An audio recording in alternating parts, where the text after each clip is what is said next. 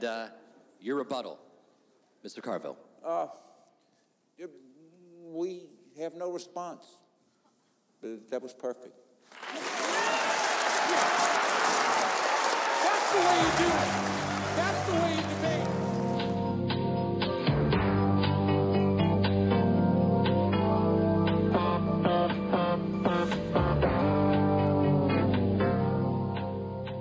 It's time for another edition of the Publics and Privates OK Preps podcast, presented by Squirtle.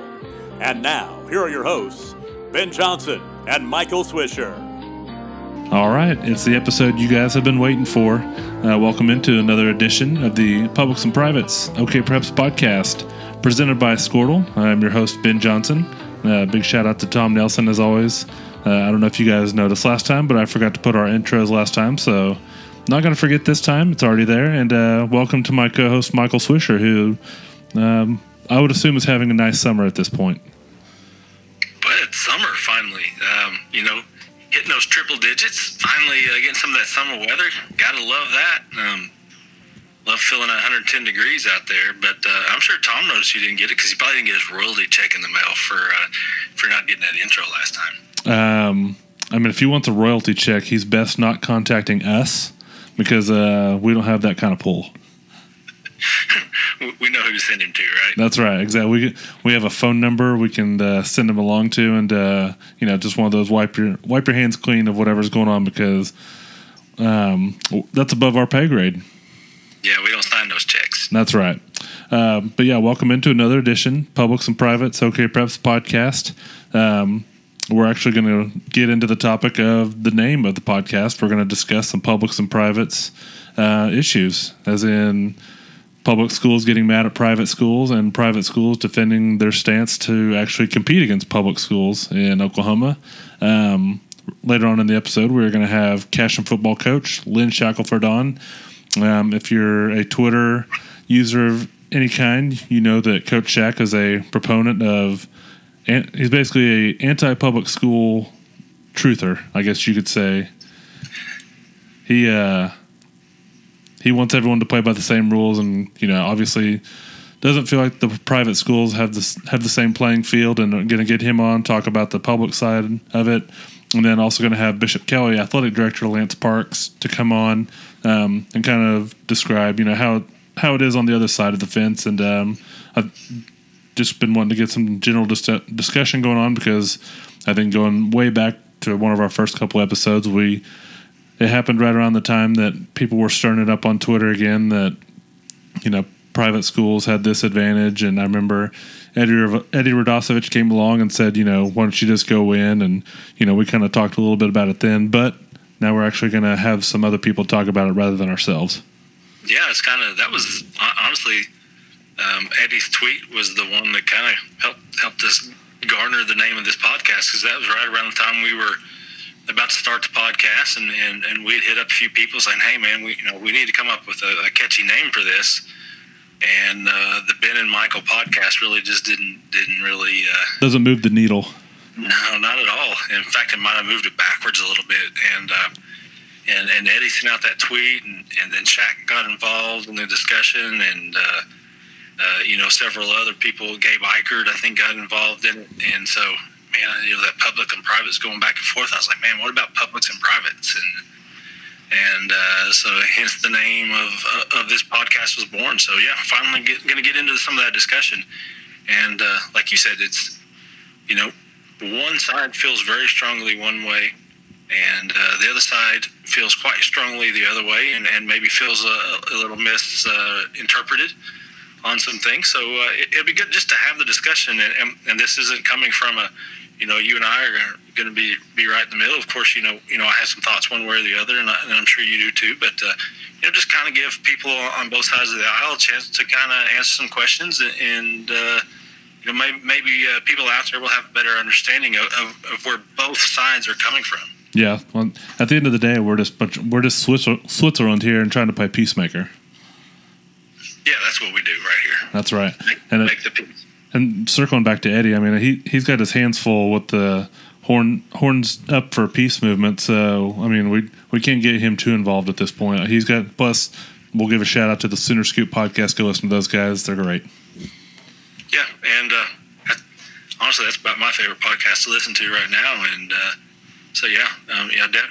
Eddie was kind of the newsmaker of the Big 12 media days with his movement that he started last year, and the horns down, horns up actually kind of became a news item at Big 12 media days, which just goes to prove how worthless conference media days actually are. Which means everyone is now circling Big 12 basketball media days in Kansas City, right? Actually, people that are listening to this are now Googling Big 12 media days to see if it actually exists. That's right. One thing I didn't even warn you about this, but I was going to ask you. I saw a tweet from Dusty Dvorak talking about Skyline Chili in Cincinnati and talking about overrated food establishments.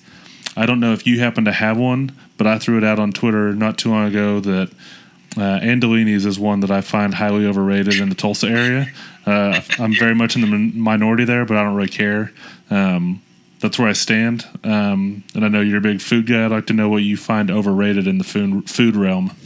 Yeah, that's an interesting point. There's not a place that jumps out to me because I saw that tweet too, and I actually saw somebody that tagged Ishins in that. I actually ate at Ishins last night, but some people feel that way. To each his own. Some people, think that, chicken one way is great, and it's just not the taste for others. Andolini's, I've eaten there once in my life, and maybe the best garlic knots I've ever had, and I think that maybe that skewed my entire opinion of the place. The garlic knots are fantastic, but I'm just not big on the pizza. I'll make that stance pretty clear. So it's not worth the wait, is what you're saying. Pretty much. I don't know that I'm a big pizza snob is the problem. Like I just a lot of people like big extravagant pizzas with a lot of various toppings. If you give me a good cheese pizza, I will shut up and go on my way. Hey, dude, I will go to my grave. And part of this, I lived on them at Auburn and, when I was going to school because they were cheap. But I will still go to my grave saying Totino's frozen pizzas, they were $1 a piece back in, cheaper than that probably when I was going to school. Still, I don't care what pizza you put in front of me. If you put a Totino's in front of me, I am as happy as you can get. So it's hard for me to say I would be a pizza snob either. That's right. So, I'm more than happy to be swayed if Andolini's wants to come on here and defend their stance. I'm willing to eat any and all pizza that maybe to sway my opinion. And then they're more than happy to sponsor the podcast. Well, I'm just saying, you just killed the chance of this being the Publics and Privates OK Preps podcast brought to you by Andolini's, but that's fine. I know how to contact Hideaway or Mazzia's. I do think it's a very interesting debate though between the whole In-N-Out and Whataburger thing. I think a lot of it is because I know that's where some of that debate came from. A lot of it is you want and desire what you can't have, and here we can't have In-N-Out, at least not on a regular basis. Dallas is as close as it gets for us, but I do think we don't appreciate Whataburger enough, and I know the Squirtle crew does because absolutely we literally have group texts about this. We have group photos about this. True, I've teased the rest of the crew enough on that, but and I'm kind of I've just in the last few years, I've just really come to appreciate Whataburger. So, maybe I didn't appreciate it enough early on. But, I know that some NBA teams that have come and have requested it for their post-game meal. So, that says something right there. But, but back to your original question, I don't know if there's something I'd have to really put some thought into it to where I've built something up or it gets built up by others and I've had it and I've just got I don't know. Now, honestly, probably in Oklahoma City, and there's some in Tulsa too. And here goes our chance to get some sponsorships. Sorry, Adam. Ted's. People around here swear by Ted's, and I'm like, I like Tex-Mex, I do, but there's 100 other places you can go and get the same thing, and I don't dislike it right at all. I I enjoy every single bit of it, but it's like I do not make it a point to go there, and I will see people that just go head over heels over that place. So there you go. Make room on that hill for me, because I'll die on that hill alongside you. I like the free queso. That's great. I like the free tortillas, but like you said, there are a million other places that are just as good, in my opinion. So that's just where I stand with you. Killed 2 revenue streams for Squirtle, so now that we've done that, perfect. Yeah, exactly. Right.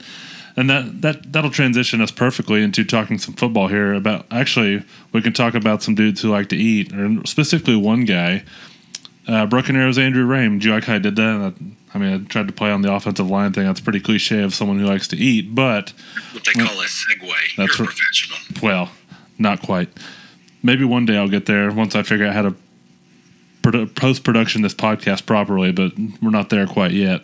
But, yeah, Andrew Rame, Broken Arrow's highly touted right tackle, committed to OU last week.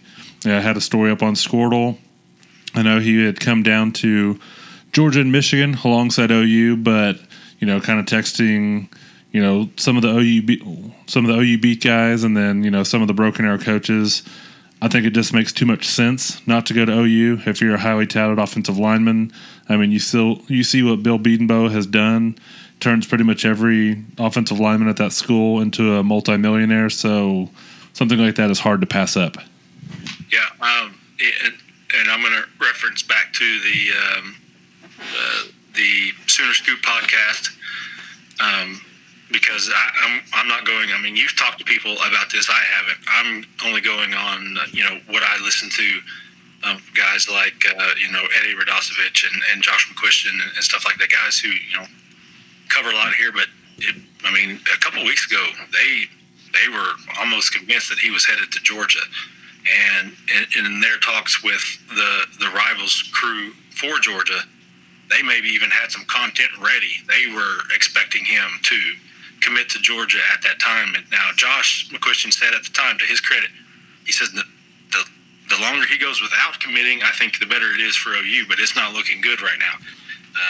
And he didn't commit right then, and as it turned out, it worked out well for OU.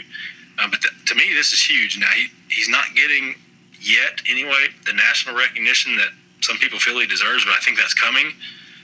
But for OU to finally, after the last couple of years, letting the number 1 in-state recruit get away to Ohio State and to what was it, Michigan? Dax Hill. Yes.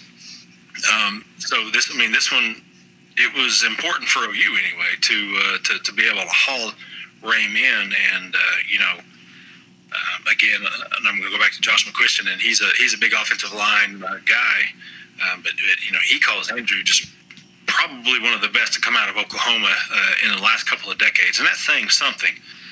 It's obviously a really big haul in what was a really good couple of weeks for the OU staff.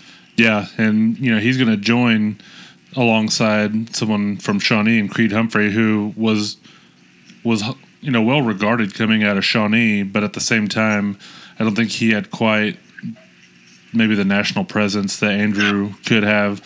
But Creed has turned himself into one of the best linemen in the country, and at some point he's going to hear his name called in the draft. So, I think if Andrew goes to OU and follows that same mold, I don't see why he couldn't find himself in the NFL draft, say 4 or 5 years from now.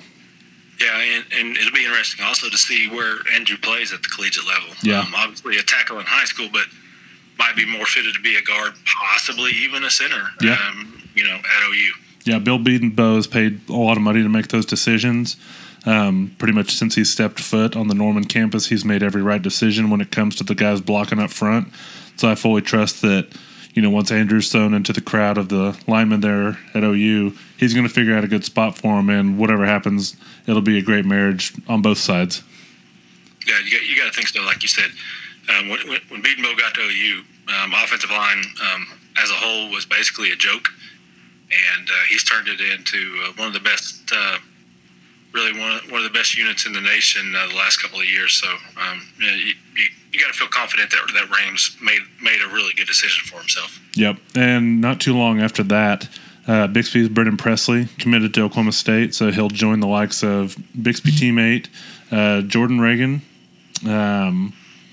Bishop Kelly's Zach Middleton, Plainview's Eli Russ, and there's a good chance I might be forgetting someone else, but I'm pretty impressed with the job that the Cowboy staff has put together here in Oklahoma, considering some of the guys that they let get away to Arkansas, in my opinion, last year. But, Brendan's presence on social media has kind of blown up. Had a really big weekend or time at K-State camp, and then here recently did a 7-on-7. One of his catches, was featured on SportsCenter Top 10. A guy that has all the potential in the world. He's going to be big-time skill guy on offense and defense. His brother is going to be the running back, so the Presley name is pretty impressive. And whenever you have someone like Chris Harris Jr. vouching for you, you got something going for you. Yeah, that always bodes well for you right there. But like you said, for an Oklahoma State program that the last couple of years has really been, for lack of better terms, ridiculed for maybe not, getting some of the better talent in the state that maybe was within their grasp, and obviously just been ridiculed for their recruiting overall. Definitely a good haul of in-state talent. Unfortunately for OSU, had another good one in Brendan Walker from McGinnis, who we think is going to be a good one, but he got away to Oklahoma.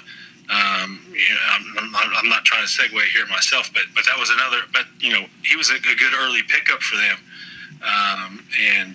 Just kind of part of that, a good haul for that in-state talent. Now, obviously, he flipped, but that was a sign of some good recruiting that Oklahoma State had done to at least get him to commit.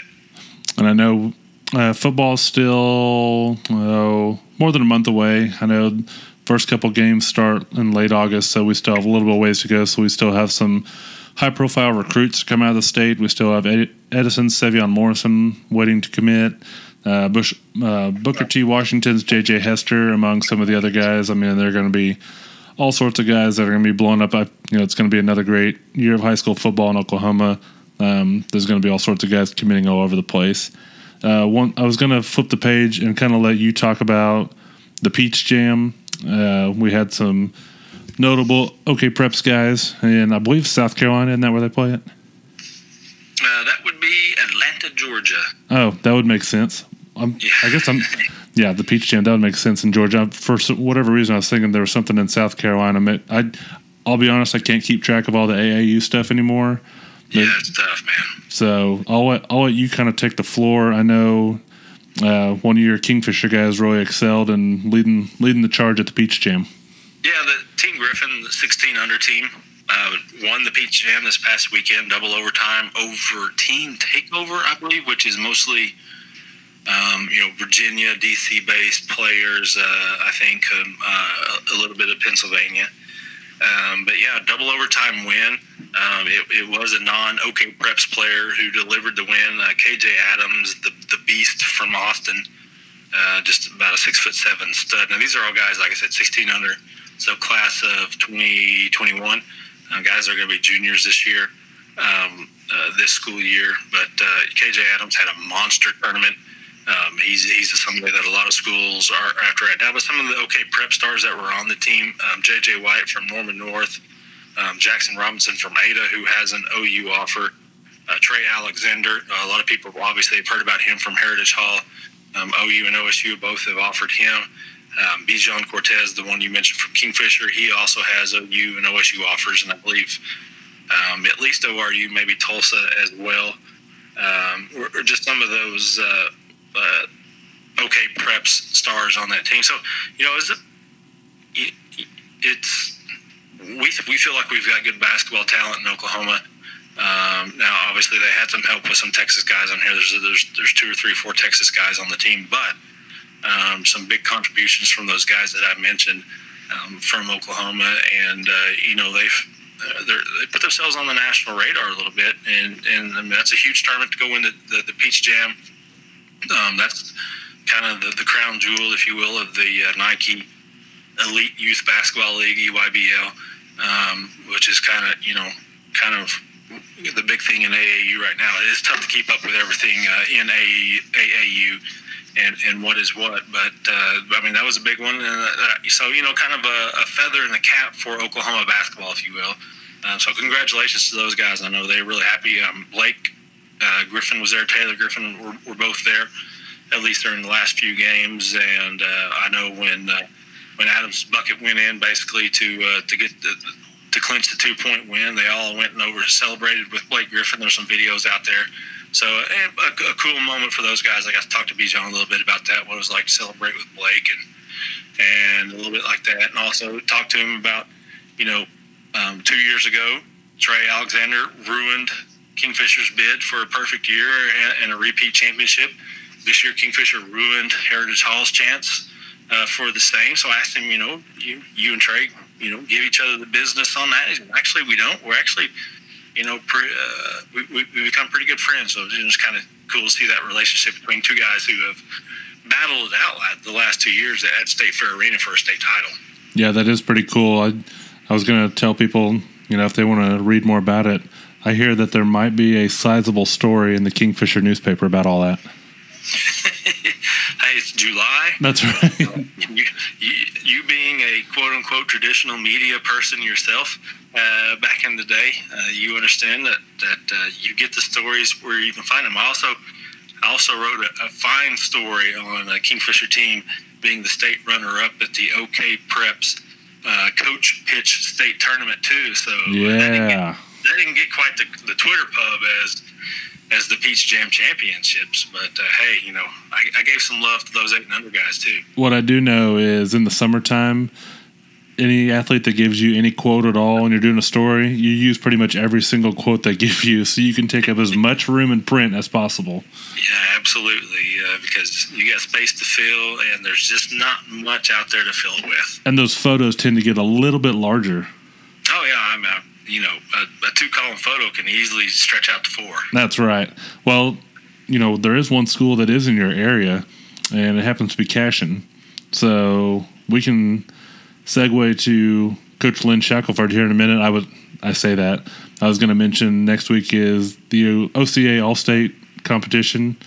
The Coaches Clinic games in Tulsa, minus baseball. They already did that in Enid earlier this year, but got all the All-State stuff going on in the Tulsa area. I don't know where you stand on some of the All-State stuff. To me, it's not nearly as exciting as it could be. I think it could be handled a lot differently in terms of the competition. If I don't know how the coaches feel about the clinic or anything like that, but I feel like the games could be a little bit better showcased, maybe if they were at a different time of year, but I don't foresee any change anytime soon. Yeah, that's tough. It is what it is right now because it's been that way for a long time. But, the games themselves, they're not as important to some of the players as they used to be, unfortunately. Right. It used to be that, that was it. That was something you wanted to compete in. Now, especially some of the big-time players that, they're already off at college, and, their college, even if they aren't, a lot of times college coaches don't want them playing in those competitions, so that keeps out some of the big-time names. The timing is tough with it being in late July. I don't know what the answer is. We could say move it earlier in the summer, but that's not always, quite as easy to do. There's a lot of moving parts because it's not just the All-State games. It's also the Coaches Clinic, and you got speakers, and you got vendors, and you got hotels. But, but to me, still, it's a great week because of the clinics and the coaches, getting to hear some good speakers from around the country, and then just some of their peers, here in Oklahoma, and still to some of these kids playing in this All-State game and getting that All-State jacket is a huge thing. This is, for a majority of these kids, this is the last athletic event that they'll ever compete in. As far as, obviously they can go play church league softball. Intramurals in college, all that. Yeah. This is it. Some of those kids that are going to play football Friday night, that's it for them. That's the last time they're going to put on the pads, or those guys that play basketball on Thursday, or the girls on Wednesday, So it's still a big deal to a majority of these people. Is it as big as it used to be? No, but it's still a big deal. Yep. Okay, now we can do my segue where we bring in Lynn Shackelford. So, we will move right into the public and private debate with Coach Lynn Shackelford. Coach Shack, how are you this evening? I'm doing great. How about yourself? Doing good. Well, I know next week is All-State games. Do you have plans to be in Tulsa and kind of, hang out with all your other fellow high school football coaches? Yeah, I'm going to go down Sunday. I'm on the OFBCA board and the OIAAA board, so I have to go down for both those meetings on Sunday, and then it'll be kind of back and forth on Tuesday and Wednesday. Going to go play in the Dr. Diesel Horses golf tournament on Tuesday, but yeah, I'll be there. Are you a speaker? Do you have any big speeches planned to really motivate people for the upcoming year? No speaking for me this year. They don't hardly let you speak down there unless you win it, so maybe that'll be a goal. Okay, we'll see. There you go. See, I hear you have a team that has all the makings of winning a Class A title, but those could just be rumors that I've heard. Yeah, we'll see if they're substantiated or not. We've got a little bit of talent, and we got to put it all together somehow. Well, I hear that there's a guy that'll cover quite a bit of that, in Michael Swisher, if you guys make it that far. Yeah. Swisher does a great job covering local sports around Kingfisher County. So hopefully we'll be fortunate enough that he's covering us for about 15 weeks. There you go, Michael. Do you want to bother Coach Shack with anything before we get him going on a topic he loves?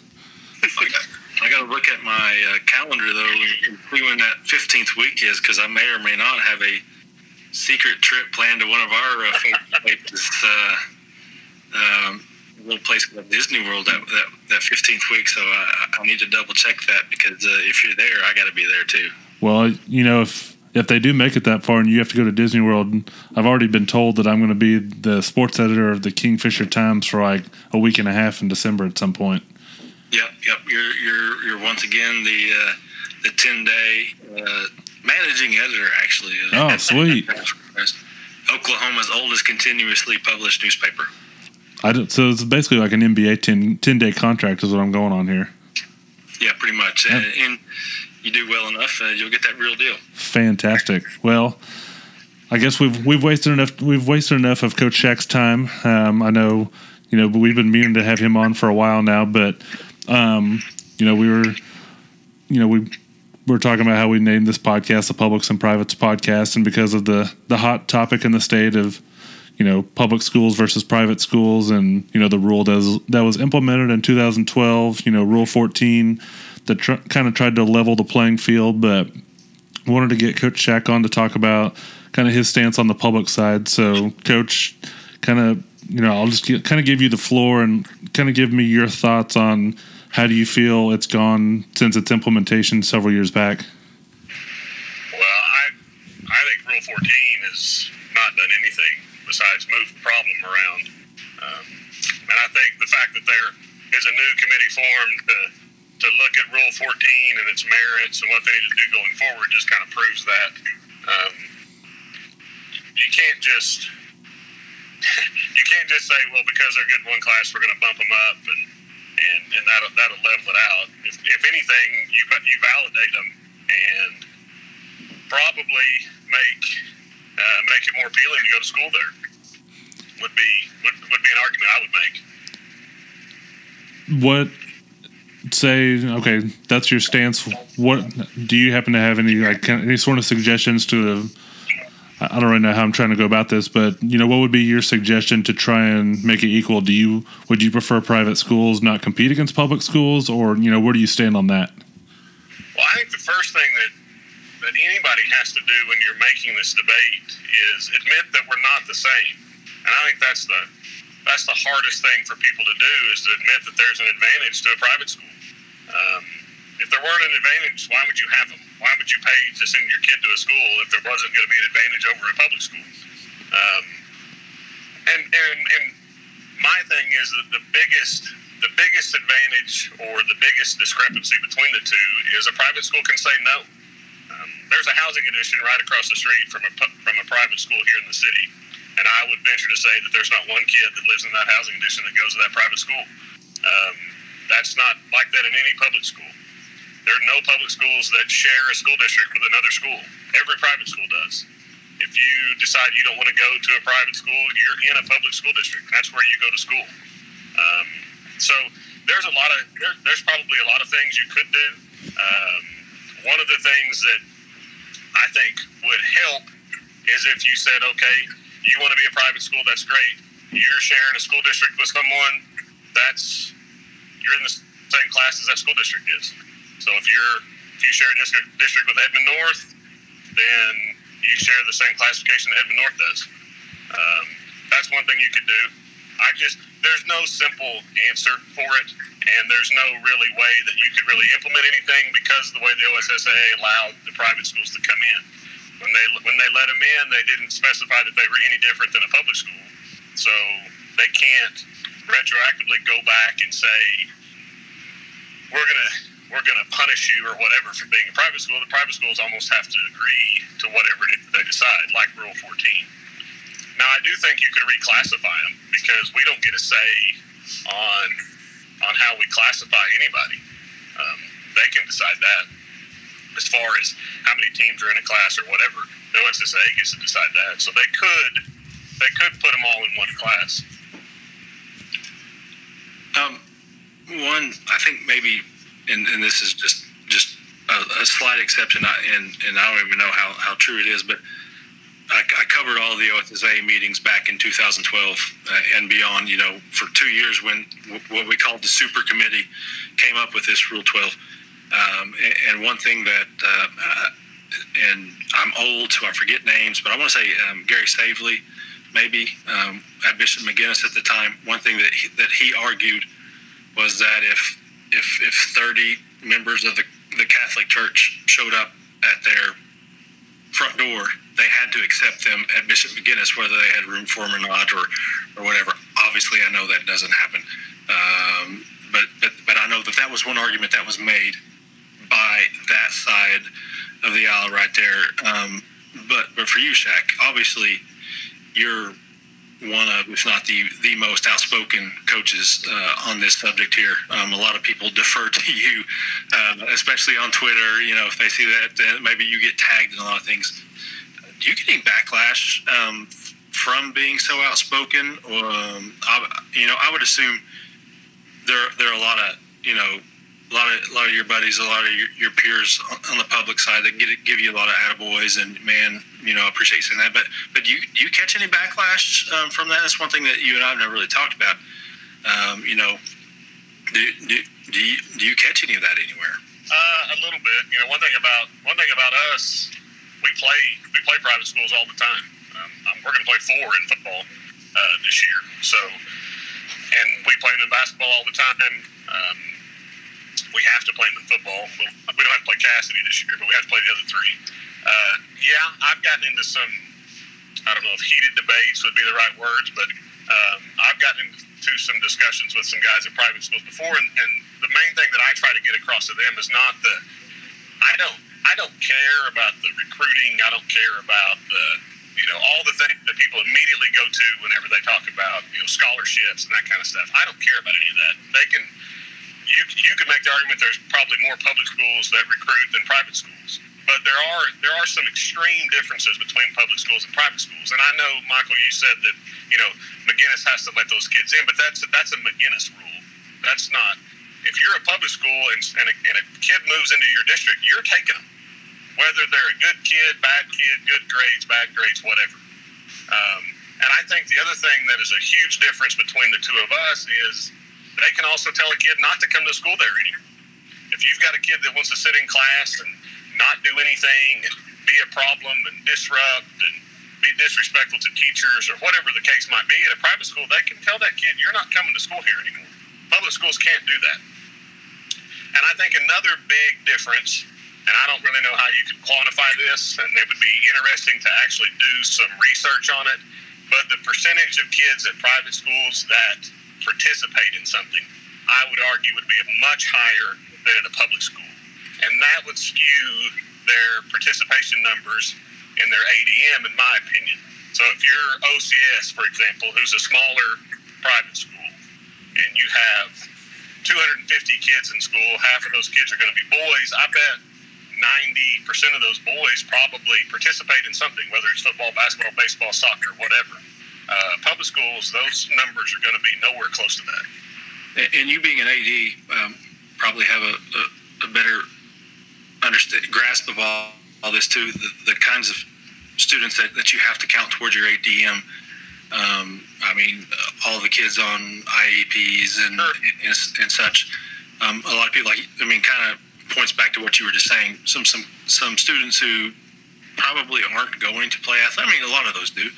I'm not saying that, but you have to count a number of different kinds of students towards your ADM that maybe don't necessarily go, to a private school or that they would be counting, right?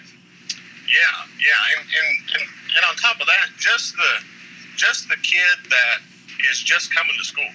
He's coming to school and he's sitting in class or she's sitting in class, and they don't participate in anything. They're not in the band. They're not in vocal. They're not in FFA. They don't play football. They don't play basketball. They don't do anything.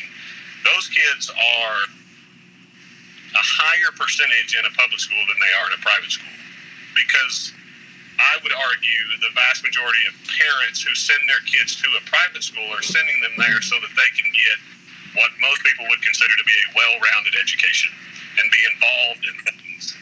Whereas at a public school, you're going to school there because that's the district that you live in, and a lot of times the law says you have to go to school. So I do think that skews the number a little bit whenever you're classifying these schools, especially in the smaller private schools. I don't know that it affects McGinnis all that much, but I would argue that it affects OCS and Heritage Hall and Crossings and OCA and those types of schools. What is the... No, sorry. Sorry, go ahead. What is the one argument from the other side that really just annoys you the most? I mean, I know a lot of times people they'll just say, well, maybe you should play better. Like, what is it from the other side that really just gets under your skin when people say that? That. You just need to get better. Because that's very seldom the argument most public school coaches would make, is that just get better. There's a lot of great coaches that are coaching in private schools. There are, and they're working extremely hard, and they're doing everything right, just like they are at public schools. Michael sees this probably every year when Heritage Hall plays Kingfisher. I would argue you could swap staffs, and the results would be the same. Heritage Hall would be really good. Kingfisher would be really good, regardless of the sport. They're doing tremendous jobs. They're loving kids. They're coaching kids. They're doing everything right. That's not the point. The point is they're different, and we're nothing the same. And you can't, other than the fact that we have teachers and students in school, that's really about where it stops. So the argument that we just need to get better to compete against them is kind of a slap in the face to public school coaches who are really working extremely hard to try to win and to try to get their kids to be successful. I think that's a living in the bubble argument. And I try to stay as down the middle as possible. And obviously, I deal with almost exclusively, especially with the newspaper job, public schools. So obviously, I'm probably going to be skewed on a lot of my opinions, but I think the just get better argument is one of those where you're living in a bubble. I think I saw Gabe Eichert make that argument one time on Twitter, and obviously, he went to McGinnis and had a lot of success in football and basketball. People can tell just listening to you in your tweets, you got a lot of passion about this, and you can get pretty heated about it. But you were just kind of mentioning some of the staffs and other, some of those schools. This isn't a personal thing for you, as far as not a personal vendetta against any of those coaches either. I would, No, not at all. Ben and I have talked. Andy and Brett Bogert are two of my favorite. I mean, they are superb guys, and that's just my dealings with them. I haven't dealt with them from coach to coach, but those Heritage Hall guys, I love dealing with them because they are super to deal with, and I've seen them coach, and I've seen them react with other people. I've seen you interact with private school coaches, and I know you've got good relationships with at least some of them. So this isn't like I do not like these people. This is an issue for you. Yeah, no, 100%. I've got great friends that coach at private schools, have coached at private schools. I respect coaches that coach at private. I think Coach Powell at OCA does a great job. Coach Merrill and those guys at Christian Heritage do a fantastic job. Coach Merrill's dad is one of the nicest human beings on the planet, and I've known him since I was in junior high. And he would do anything for me if I asked him to. No, it is not a personal issue with anybody at a private school. It's simply there has to be something that's done, because the discrepancy between the success is, you can't argue it. And it's not about winning state titles, and that's what everybody immediately goes to is, well, they're not winning a lot of state titles.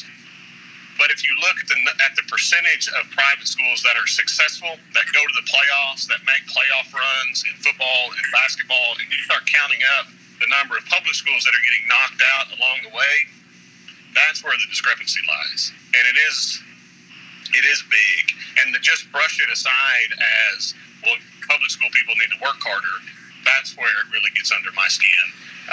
That and making it a scholarship issue or a recruit issue or anything like that, those are arguments that I never get into, because I don't care. You got to have the right to send your kid wherever you want your kid to go to school for whatever reason. But to just make the argument that we're the same when we're not is what really bothers me. You know, and us being close to Texas, I think a lot of people look across the Red River and see that, you know, the private schools over there playing their own classification. Obviously, it's a little bit more trickier over here because there aren't, in my opinion, probably aren't enough to be able to do that in Oklahoma. And I think you kind of hit on this earlier, but, you know, say you were going to the table with one or two top suggestions. What are you going with in terms of how do we move forward to level the playing field? Well, I think the Texas model, I believe, is you can play in the public school league if you're a private school. You just have to play in the largest one.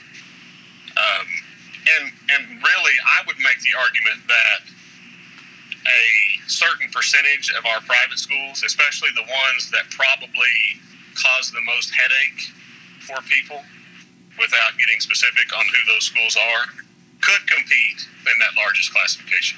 It might take them a year or two, and they may have some growing pains along the way.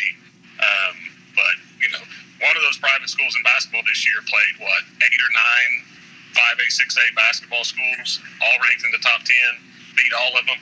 I would venture to say if you put some of those guys in the largest football classification, or at least in Division II in football, they would be able to compete. It might take them a year or two, and they may go through some growing pains. But I would bet kids would find a way to make their way to those schools so that they could be in a private school and compete against the best kids in our state. And I think what it would do to the smaller ones is that it would put them all in a class where they're all about the same. If you took out the top 3 or 4 private schools, the other ones could probably compete against each other and compete really well. And same way in basketball, you know. So in baseball and the rest of them, most of the, you know, quote unquote country club sports they're all private schools anyway. So you know, I think there are some options, but the problem is somebody's got to admit that there is a problem and be willing to make some drastic changes. And really, the OSSAA, they don't really like drastic change. They want to keep it as status quo as possible the vast majority of the time. Awesome. Well, Lynn, this is pretty much what I envisioned whenever I asked you to come on here. I knew that we would obviously get you all riled up, and then now you have to pick up your kids, and you know, they're the ones that have to deal with you the rest of the night. After we basically just riled up a hornet and just set you free is all we did. Yeah, that'd be fine. I'm sure once the podcast hits, I'll get some hits on Twitter. That'd be all right. Let's end it on a happier note. So, somebody's going to Disney World for the first time, Lynn. You being the connoisseur that you are, one ride, you go. You can only ride one ride at each of the 4 parks. What is it? Go. Oh, you got to ride Flight of Passage at Animal Kingdom. I know that probably cuts you because you're an Everest fan, but you got to do that. You got to ride Space Mountain at Magic Kingdom. You got to ride the Aerosmith roller coaster at Hollywood Studios. Unless you wait about 6 months, then you got to do the Star Wars ride. Yeah. And then at Epcot, you got to do Test Track. Those would be the ones I'd hit. Well, see, I agree with most of that. I would say go do Soarin' at Epcot, and then you can do Everest at Animal Kingdom. And Soarin's a lot like the one you mentioned, I've already forgotten the name of it. Flight of Passage? Yeah, Flight of Passage. It's kind of the stepchild, Flight of Yeah, Passage. yeah, but it was there first, red-headed or not. I have a question for you both. I've never been to Disney World or Land. I'm not a big Orlando. I've been to the Orlando airport, I think, but I've never heard really good things about Orlando. So why should I not go to Anaheim instead of Orlando? Well, I've never been to Disneyland. Okay. Disneyland is basically like going to Magic Kingdom. So if you go to Disneyland, you miss out on the other 3 parks. Okay. So, See, my thing is, on that, you go to Disney World, and and I'm not the high flyer that Shaq is, but if you go to Disney World, you go to your airport, and you give them your bags or whatever, but you don't have to deal with Orlando. They pick you up. They'll take you to your hotel. They take you from your hotel to every park and return you. You don't have to deal with anything Orlando. You can just live all right. in the Disney World bubble and never, other than the bus ride to and from the airport, you don't have to deal with Orlando. Okay, all right. If you slept on the bus, you wouldn't even know where you were. You just Exactly. in a completely different country. Okay, all right. These are good things to know because now I know who to turn to when I finally plan a Disney trip at some point. And you need to go. Okay, all right. No doubt. All right. Well, Lynn, thanks for joining us, and we will catch up with you later on. You bet, man. Appreciate it. You bet. See you later. See you. And now we're joined by Bishop Kelly Athletic Director Lance Parks. Lance, how are you this evening? I'm great. Thank you very much for having me. You bet. Like we asked Coach Shaq earlier, Coach's Clinic coming up next week. You got any big plans? I know there's not a whole lot of travel involved for you having to go from, the 41st and Yale area to 81st and Lewis, but what about taking in some of the clinics next week? Sure. I don't know if you realize this or not, but the athletic director portion of the Oklahoma Coach Association Clinic actually broke away this year. That's right.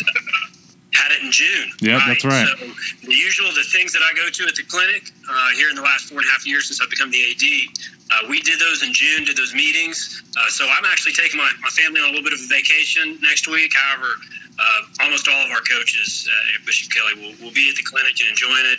I've had great experiences over the years, both as a coach and an AD there. It's a great way to network and obviously great information as well. That's right. I'd actually seen, a lot of, I think this year they really started, hyping up. I think there was a new Twitter account for the athletic directors in Oklahoma and kind of spreading some information. So, yeah, you're right. I remember seeing a lot about that, but I've slept a few days since then and totally forgot that it even happened. You're good. Emily Barkley, Tony Dillingham, Jason Collar, a group of ADs from the OIAAA kind of put that together and did a great job.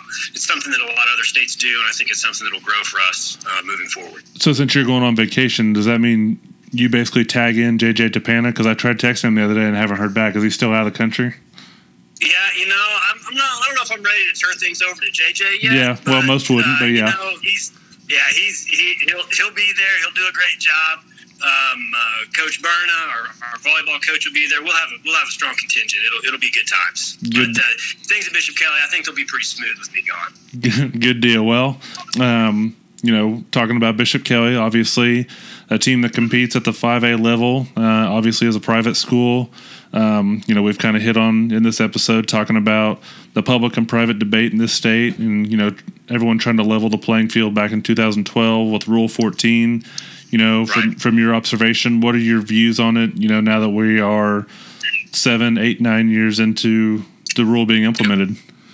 Right, yeah, about 8 years. I can tell you, you mentioned JJ, a lot of people focus public and private wise in the state of Oklahoma on basketball and football, but it's definitely more than that. There are tremendous activities across the state that schools participate in, and I will tell you that the public-private debate is not limited to Oklahoma. All 50 states have some sort of rule or some sort of system that they use to kind of deal with it. This last spring, I had the opportunity to sit on a committee reviewing Rule 14, which is the classification rule that involves private schools. It was led by the OSSA, David Jackson, Mike Whaley. I was one of the private school members, and it was a tremendous opportunity.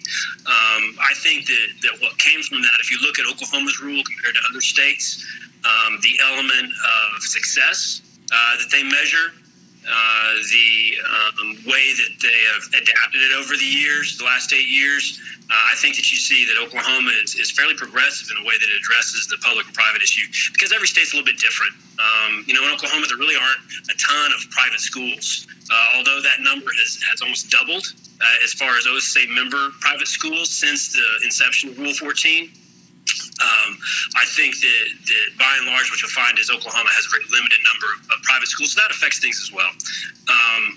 What we saw as a committee, and I think what you see, is that Rule 14 as it is, although it's changed a few times over the years, as it is, has actually been very effective when you look at the numbers, sport by sport, as far as state championships or how you're going to measure success, which I think, that's something that you have to look at sport by sport as well because of participation numbers. But by and large, Rule 14, when you look at the data, and the OSSA will be presenting that, I think, later in August, kind of showing some of that, it's been effective in most sports. Now, there are areas where I think that we're going to look at some things and try to make some changes to make it maybe a little more consistent across the board, sport by sport.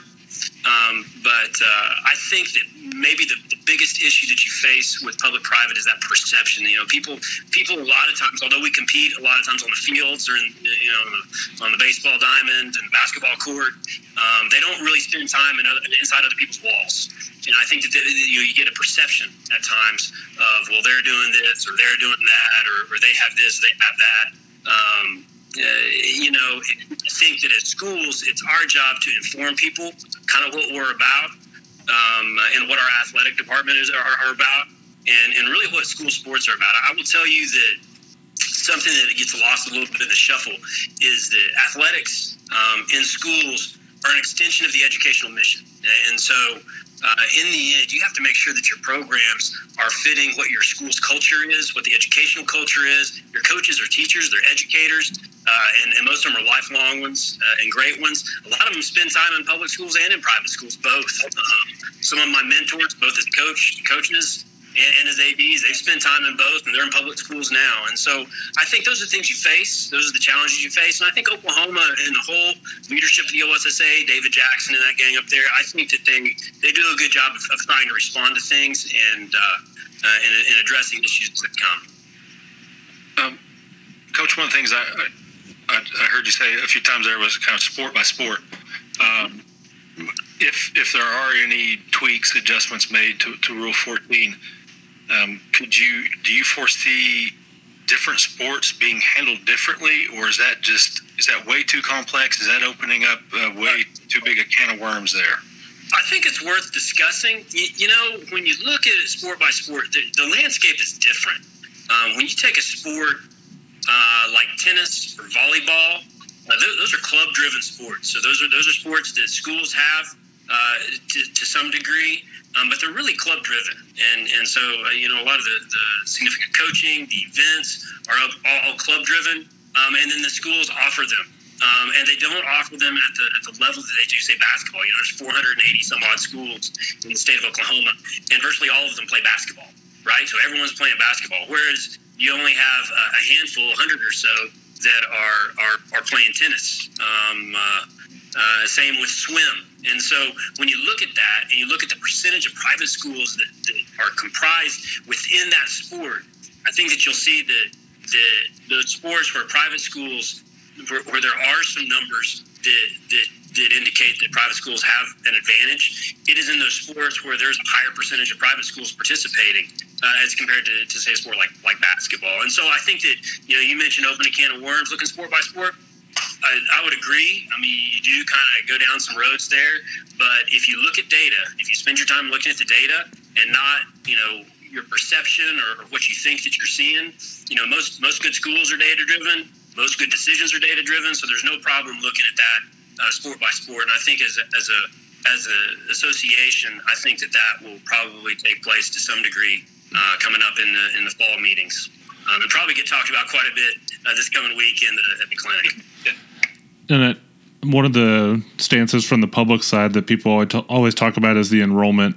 They come back to, private schools have the ability to decline enrollment, whereas, a student living within a certain public school boundary, that public school is bound to, I mean, they're basically, they have to take them in, basically, is what I'm trying to get at. What from the private side of that, what's your belief or what's your stance on, selective enrollment as the public perceives it that way? Sure. I think that's probably the number one thing that you look at. Between the difference between a public and a private school. I appreciate you bringing that up. With selective enrollment, there's a couple of things. Yes, a school can only get so big, right? And private schools have the ability to do that. When you say selective, you have to look at, well, how is that school selected? So I'll tell you, Bishop Kelly, where I work, I can't speak for every school, so I can speak for Bishop Kelly. Where I work, better than right around 80% of our population, those kids come from little Catholic feeder parish schools. And so those are kids that come to Bishop Kelly because they have come up in Catholic schools, and that's where they want to be. And so that is our population. You're right, that it isn't a community. However, where a private school in Oklahoma is a little bit different is we all have boundaries drawn. And so every private school has a boundary, just like a public school district would. And so when you look at transfer students, when you look at students that are not incoming freshmen but are transfer students, if they don't live within that boundary, then it has an effect on their eligibility. With that being said, eligibility is established your freshman year, and that rule applies to private schools and to public schools. And so that means that wherever you start your freshman year, whether you're Broken Arrow and you live in Broken Arrow and you get a transfer to a Coweta incoming freshman year, that's where you're going to establish. And if you try to move from there without making a legitimate move, then you're not going to be eligible. And so private schools face that same issue. And so when they changed that rule as far as eligibility being determined your freshman year, it really kind of changed things for public and for private schools. But there's no doubt, I think that you do see private schools controlling their enrollment. That does happen. When we're talking athletics, and I've said this before, and to OSSA board members and so on, as they ask questions, it's my belief that any kind of school, any kind of private school that is controlling their enrollment for athletic purposes, it's a bad business model. They're doing it for the wrong reasons. Private schools have to be able to keep their doors open. They have to be able to have the right amount of personnel. And so when you start making decisions as a school that are based on athletics, then I think you're going down a bad path. Private schools, they just like a public school, they have a much bigger vision than just what happens on the football field and the basketball court. And so I think that you do have to take that into account. But Oklahoma has addressed some of those issues, I think, fairly well. One thing that I've been doing this for a long time, and one thing I notice is high school sports is very cyclical with its fan base. Parents and stuff, they really get into it as their kids are in school, and so they don't know a lot of the ins and outs. And so this issue comes up a lot of different years when parents start to experience certain things, and they go, "Oh, we got to do something about this." Oh, yeah, you're the first person to ever think about that. But my question for you is, what would be the biggest misconception? And the first thing everybody jumps on is the recruiting. This is something that Shaq talked about, and that's, to me, that is it. You can say that everybody recruits one form or another. There's recruiting going on, whether it's parent recruiting. The recruiting is so far from the heart of this issue to me, but that's just what a lot of people initially jump to. Is there another issue out there to you that you feel that the non-public schools, there's a big misconception out there about you guys? Yeah, you mentioned the recruiting. You call me, we talk about private schools. Private school rule in Oklahoma is Rule 14. It's a classification rule. Then there's Rule 9. That's the recruitment for athletic purposes rule, and that applies to everybody. And you asked me, and I've had long talks about this as well. Recruiting is not a private school problem. It's an across-the-board problem. And I think they always say, David Jackson last year at the area meetings for administrators presented some options for us, Rule 9-wise, to address some of the AAU or club situations that occur, the linkage rule between kids and coaches. I'm all for it. I told them I think it's really important. I do think when you mention recruiting, what you see and what you try to address and what you end up trying to deal with, a lot of times it's not institutional recruiting. It is recruiting, like you said, where, this coach said that or this parent said that. I will tell you from Bishop Kelly's perspective, so obviously all of our coaches by rule, they read Rule 9 every year, sign that they acknowledge that they're not going to do those things, they understand the rule. We do that with all of our parents and boosters. They all have to sign them before their kid is eligible to participate. I talk about it at all of our parent meetings. You try to educate them on how you are presenting yourself and your community when you're communicating with people outside. And the right way and what the wrong ways are to do that. So I do think there's a perception of recruiting. I think that there are some issues, not private school wise, but school wise and club contact wise, that do need to get addressed. Because I will be the first one to tell you that club coaches and this is not a knock, they're great, they're wonderful, but the mission of a club sport or an AAU sport or that coach in that program is different from that of a school. Again, like I said earlier, a school program is focused on the educational side of things. I care about, and our coaches, not that there aren't great people in the club realm as well, but we care about the growth of that student athlete, and what they're going to become and the lessons they learn from athletics. And so I think that we have to draw some lines. I think that there could be some more clarity in Rule 9, some harder lines drawn. I'd be all for it, because I do think it's a problem nationwide, not just in Oklahoma. As far as other issues that I see, I think sometimes people get caught up in the public-private, and they don't look at the socioeconomic side of things. So when you look at the advantage that a private school has, by and large, it's a socioeconomic issue, which is not really a private school deal. You can look across the state. There are districts that have a tremendous amount of wealth. Their property tax, their base there is tremendous, and their schools show it. And a lot of times when you look at the numbers testing-wise and even in certain athletics, you see that there is a distinct advantage socioeconomically with those public schools. And the same can be said for private. Is that an influence on every sport? No. I mean, I think you look at boys basketball, you can look at those numbers. Those public schools that have success in certain sports, those sports a lot of times have a socioeconomic feel to them. And so I do think that that's an issue, but, it's not necessarily a public-private issue, and it's not necessarily an athletic problem. That same issue comes up in an English classroom from a high-poverty school versus a low-poverty one. So I think that's something that the OSSA, I would love to see them address some of that, potentially, or at least look at it, to try and help those schools that struggle from a socioeconomic standpoint. Well, you made our job extremely easy. I think we threw 3 or 4 questions at you, and you pretty much I was going to ask you something after my first question, and then you said, well, as the committee, we talked about this, because I was like, okay, well, I was going to ask about that. So you pretty much you pretty much addressed everything I was wanting to know, other than where do you plan on going on vacation? I'm going to Gulf Shores. I've got a 10-year-old boy that's getting ready to turn 11, and I have an 8-year-old boy, and they're ready to go to the beach. Hopefully the weather holds out and the water holds out. We'll see how it goes. Well, but my wife's an administrator in Tulsa Public Schools, so we've waited to the last minute. We're going to try and get a vacation in. Well, you're on a podcast with someone who's originally from Alabama, and that's not me. So if you need a tour guide, you just hit Michael Swisher up for anything down in the Gulf area. Well, that's what they call that the Redneck Riviera down there. That's where everybody in Alabama goes for vacation. Man, I love it. We went last year. We're ready to go back and go with some friends. It'll be a good time. The Gulf's beautiful. It's much better than the ocean. I definitely recommend the Gulf to everybody. Yep, I couldn't agree more. Well, Lance, thank you very much, and thanks for joining us, and I look forward to talking to you on down the road. Yeah, thank you.